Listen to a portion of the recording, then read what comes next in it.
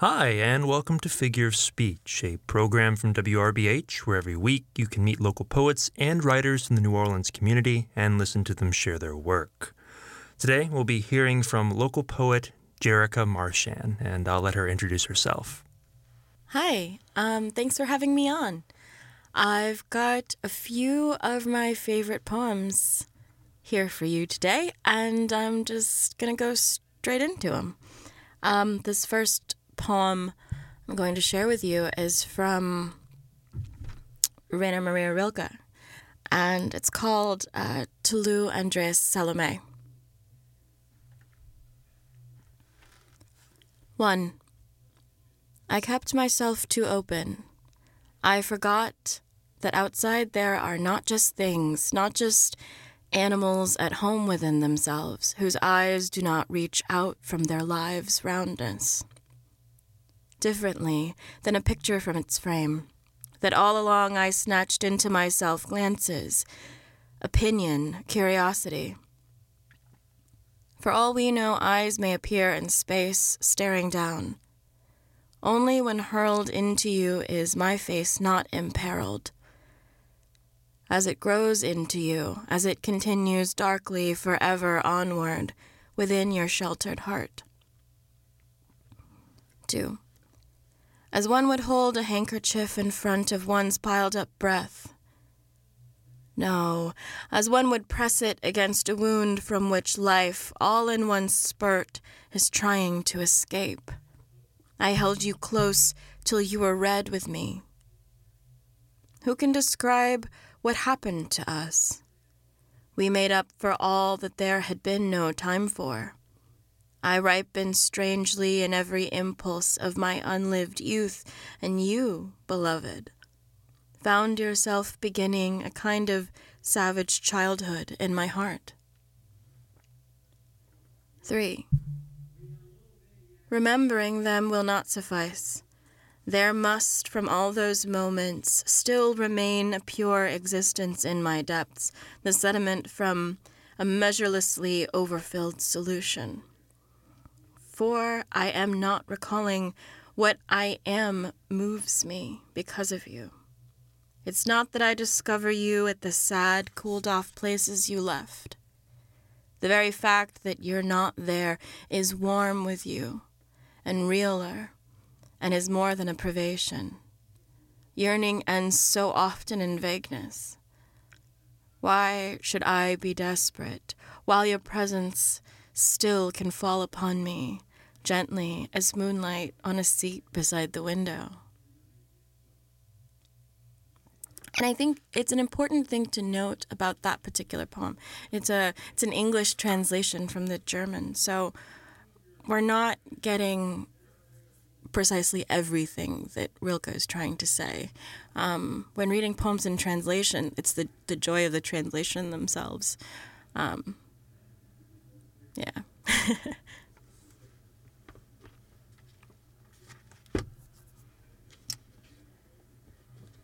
This next one is a bit of a different one. It is from the book Mommy Must Be a Fountain of Feathers by Kim Hye-soon. This book was published by Action Books. Is also another poem in translation. These are translated by Don Mi Choi into English.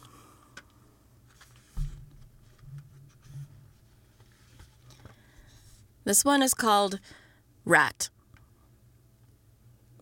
Enter the inside of the sunny morning, and it seems as if the scream can always be heard. It's so loud that it's inaudible to us. The scream let out by last night's darkness. This morning, the whitish scream suddenly disperses, then gathers in the air. Ah, ah, ah, ah. Do people know how much it hurts the darkness when you turn the light on in the middle of the night? So I can't turn on the light even when the night arrives.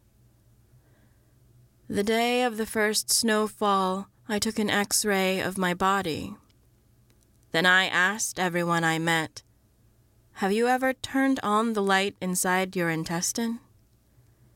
The darkness with a fluid mass moving through it endlessly. Is this my essence? When the light is switched on inside my darkness, I buzz like a beetle pinned down, a bung, bung, and shake my head wildly, my muzzle holding on to a black string. Struck by the light, I regress, in a flash, from a reptile to a beetle turned upside down. My dignity is the darkness inside. Was it hiding inside the darkness? Lights on. My underground prison. My beloved black being trembles in it. The damaged walls of my room quiver from the car lights coming in through the window. Thousands of rays of light poke at me, my dark, crouched face. In the day of the first snow, the snow was nowhere to be seen. The houses with lit windows. How painful the light must be for the night. And my next selection is one from the book Useless Landscape, or A Guide for Boys by the poet D.A. Powell. I heard him read this aloud, and first off, I read this poem before, and it was beautiful.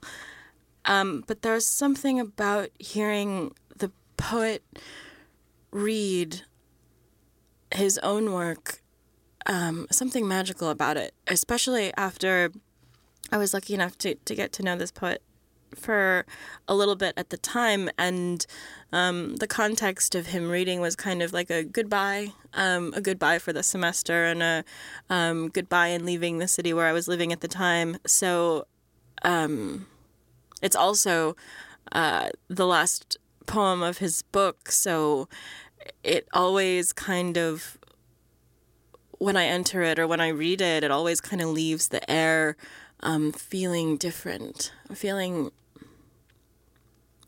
more special, and with more weight, more magic. This one's called Missionary Man. We must bear away the body to another place. Oscar Wilde, Salome. Then said I, here I am. Send me. Isaiah 6:8. The product of poor radiology, this one rectangular window through which the faintest of flowers might be seen. As each plastered, vegetative eye awoke in traction and sought to be dismissed from the unreliable dispensary to which it was tied, so too did I petition to be moved into any upper room that might have me. Let the next who comes invite me so, if the night can take it. Shall we thread it like a spider glance around its unlit cistern, collecting our moonstruck strands toward the vortices we've kept from thus exploring? Let him knock with a promise of books, good looks, cutaway collar, skinny black tie, the pocket protector with his name engraved. For the bandages were still to be unwound. Had I ever thought about being saved? No, I had only thought about being spent. And unmended in my bones, I fostered such attraction to this ardent host, himself, the aseptic argent lancet brought to pierce me in my side. It was his first penetrating glance that filled me with a sudden surge of blood, rack, rent, and bungle of my corpse. Let me say I stank like the rim of hell in all my lust, and would have blushed at my own heat if not for the shameless eagerness in his eyes. The world is full of lovely but tragic boys. Get me on the joy bus, I said. Nobody ever really rides the joy bus. He prepared a place for me in an empty house, received me in the shaded summer lawns, wrapped in our own light jackets at the river bottoms,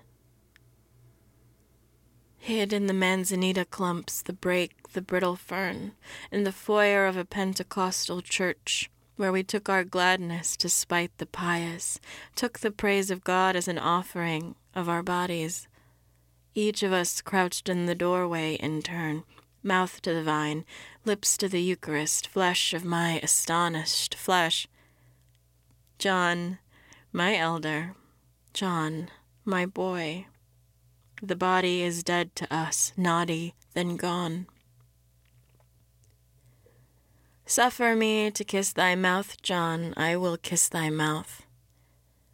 Let him be born of every ash that glows in the oil drums of winter parks. Let lesions disappear. Let brittle bones be knit. Let the integrity of every artery be restored. There is no God but that which visits us in skin and thew and pleasing face. He offers up this body. By this body we are saved. All right, and I have like a super treat. I think it's a treat for me as well as a treat for everyone who listens. I've brought a couple of Mary Shebist poems. She's another one of my absolute favorite poets. These are all some of my absolute favorite poets. But this book, Incarnadine, out of Grey Wolf Press, came out a few years ago, and it won the National Book Award. It's like one of the most perfect books of poetry out there. And every poem is completely entrancing, so I'm going to go into a couple of them. This one's called The Troubadours, etc. Just for this evening, let's not mock them. Not their curtsies or cross garters or ever-recurring pepper trees in their gardens promising. At least they had ideas about love. All day we've driven past cornfields, past cows poking their heads through metal contraptions to eat. We've followed West 84 and what else? Irrigation sprinklers fly past us, huge wooden spools in the fields, lounging sheep, telephone wires, yellowing, flowering shrubs. Before us, above us, the clouds swell, layers of them, the violet underneath of clouds. Every idea I have is nostalgia. Look up. There is the sky that passenger pigeons darkened and filled, darkened for days, eclipsing the sun, eclipsing all other sound with the thunder of their wings. After a while, it must have seemed that they followed not instinct or pattern, but only one another. When they stopped, Audubon observed, they broke the limbs of stout trees by the weight of the numbers.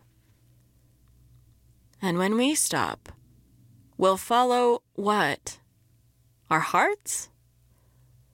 The Puritans thought that we are granted the ability to love through miracle, but the troubadours knew how to burn themselves through, how to make themselves shrine to their own longing.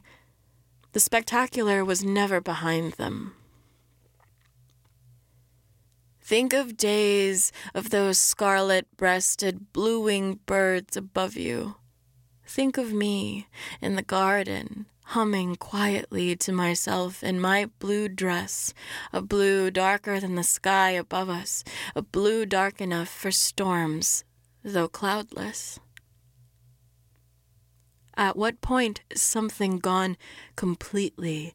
The last of the sunlight is disappearing even as it swells, and just for this evening. Won't you put me before you?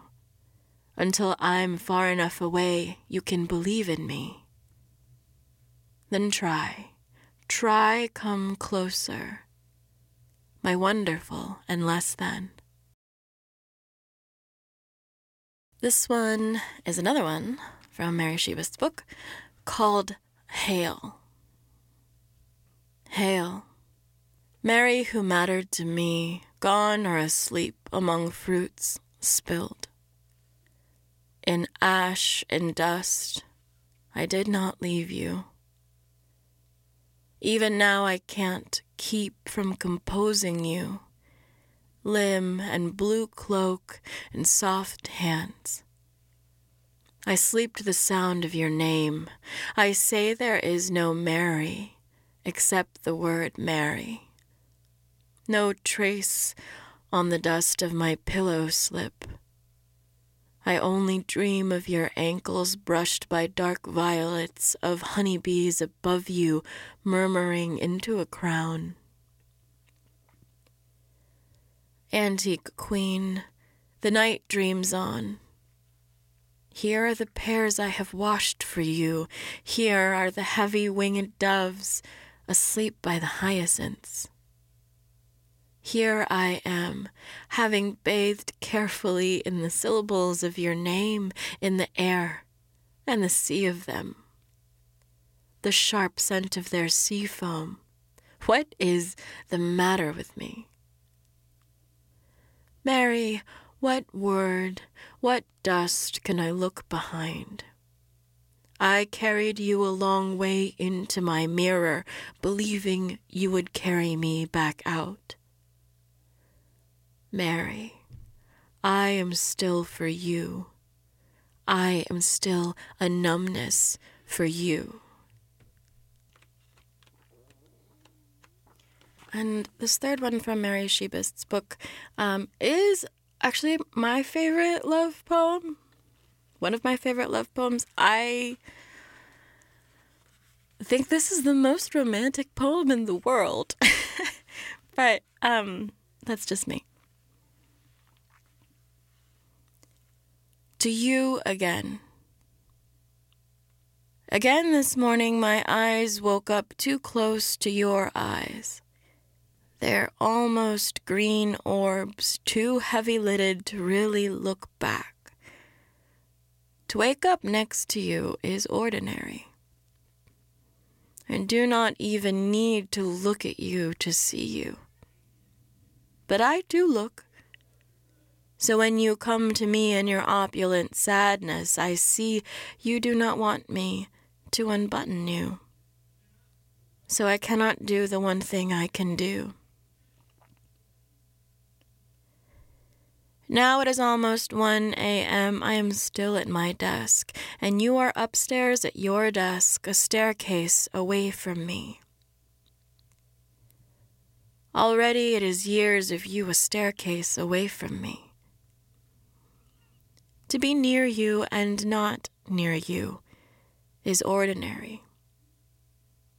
You are ordinary. Still, how many afternoons have I spent peeling blue paint from our porch steps, peering above hedgerows, the few parked cars for the first glimpse of you? How many hours under the overgrown pink camellias thinking the color was wrong for you, thinking you'd appear after my next blink.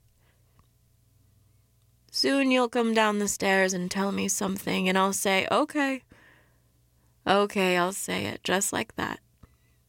Say it just like that. I'll go on being your never enough. It's not the best in you I long for. It's when you're noteless. numb at the ends of my fingers. All is all. I say it is.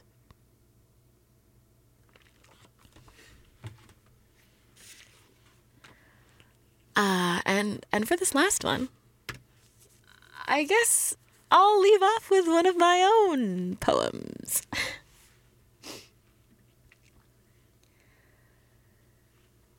This one's kind of an old one for a new project. It had a title, but now it doesn't. But I'm just not going to share it with you now because it's, it's untitled. Let's just call it untitled. And I guess I could also say that, like, currently I'm kind of obsessed with the idea of, like, love poems and love poetry. It's something that I haven't really indulged, a subject that I haven't indulged myself in my life yet. So I'm kind of, from my selection, I'm kind of covering myself in these ideas of love. Painful and beautiful though they may be. Okay. This is my untitled poem. Glass in my heel. I find my face too often it strands me, the cough out a bitter lip. I flashed my cute mature teeth. I ate my own teeth. They bittered.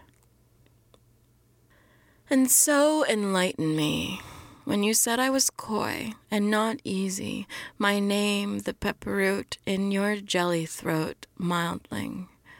Look, my cute supper arrived. I dedicate it to you. Blind me.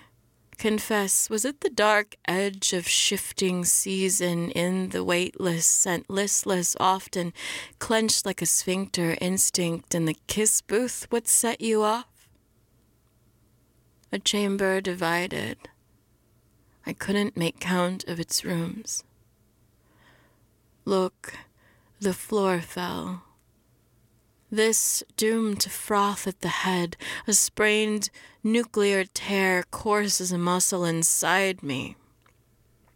Blend, sweetheart. Take my too small coast and put a boat in it, but build it yourself. Narrow and fast as a ghost of a throat dead before absolution. Forgiveness, how I fear you.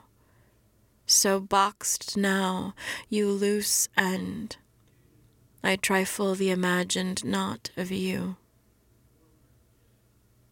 That was New Orleans poet Jerica Marchand reading some of her favorite works and also some new work. She has a book out entitled Swole, which is out from Future Poem Press. And that's our show. You've been listening to Figure of Speech, a community poetry and writing program from WRBH.